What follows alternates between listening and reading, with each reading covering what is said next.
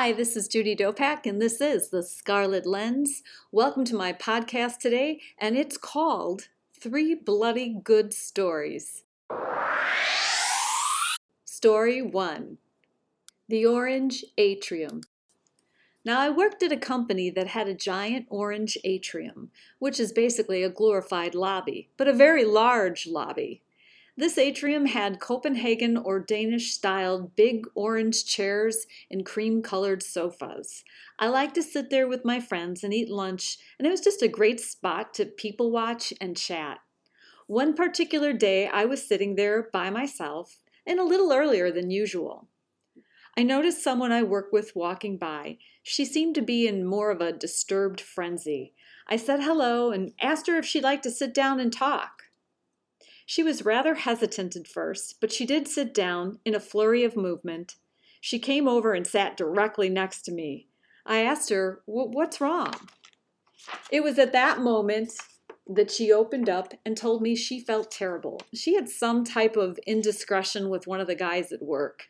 She told me she felt dirty, and so in that moment when she told me this, I silently and to myself whispered a prayer to God, asking how to respond to her. And so I said, God is a forgiving and merciful God. He says to us in the Bible that if we confess our sins, He is faithful and just to forgive us and cleanse us from all unrighteousness. At that, she seemed to calm down a bit more. Then she began to confess more indiscretions. I silently prayed to God. And in that moment, God reminded me of a song that I knew by heart. So I quoted the words to her. And this is a song by Robert Lowry. It was written in 1896.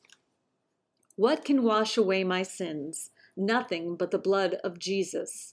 What can make me whole again? Nothing but the blood of Jesus.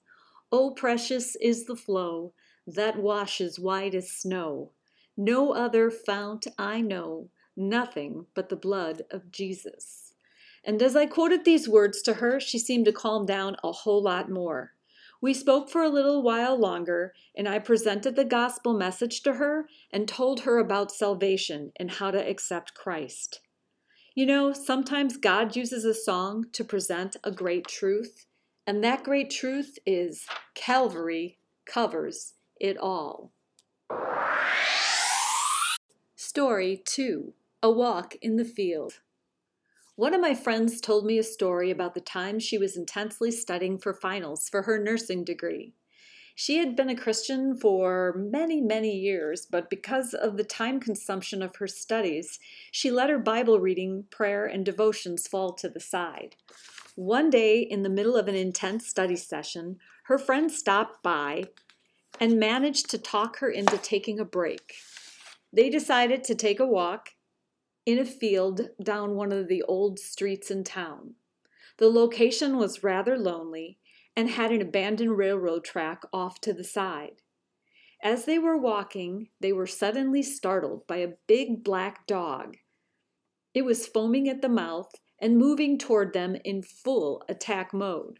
My friend said the only thing she could do is hold her hand up instantly and say, "The blood of Christ, it shields." At the speaking of those words, my friend and her friend suddenly broke out into laughter because the dog that was coming at them didn't just run away. She said it ran away backwards. She'd never seen a sight like this before. My friend quickly noted after seeing the power of God at work in that instance that she never slacked off on her devotions again. God has an interesting way to get through to us. And it's true. The blood of Christ, it does shield.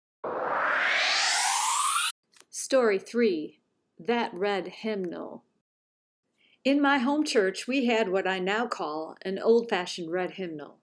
Although I love singing the contemporary choruses for worship, I especially enjoyed the old hymns with their rich vividness of wording and deeper theology. There was one song I particularly favored. It was by a man named William Cowper. His name is spelled to look like Cowper, but it's pronounced Cooper. The song is titled, "There is a Fountain." Cooper originally titled it, "Peace for the Fountain Opened." William Cooper has an interesting life story. Most of his life he suffered from depression and different forms of melancholy, partly due to several tragedies over his entire lifetime, and his frail mental and physical health. William had several breakdowns throughout his entire life. After every breakdown, there seemed to be a pattern where he produced a great work of literature. He was considered in his time to be one of the finest English writers. And in his 30s, he explored the Bible, and the following verse changed his life. I'm going to read it from the NIV version, which is the New International Version. And this verse gives an understanding of what God came to do. And this is in Romans chapter 3, verse 25. God presented Christ as a sacrifice of atonement through the shedding of his blood to be received by faith. He did this to demonstrate his righteousness, because in his forbearance he had left the sins committed beforehand unpunished. This particular verse gives one a better understanding about the cross. It's not just a religious piece of jewelry hung in gold around someone's neck. The deeper theology and understanding of Christ's blood in Romans chapter 3, verse 25 served William Cooper and prompted a personal relationship with Jesus Christ. Furthermore, it gave him a sense of forgiveness of sins. He went on to write the following song, There is a Fountain. This song is based on a verse in Zechariah chapter 13, verse 1. And that verse is, In that day there shall be a fountain open to the house of David and to the inhabitants of Jerusalem for sin and for uncleanliness. And here is a verse from the actual song.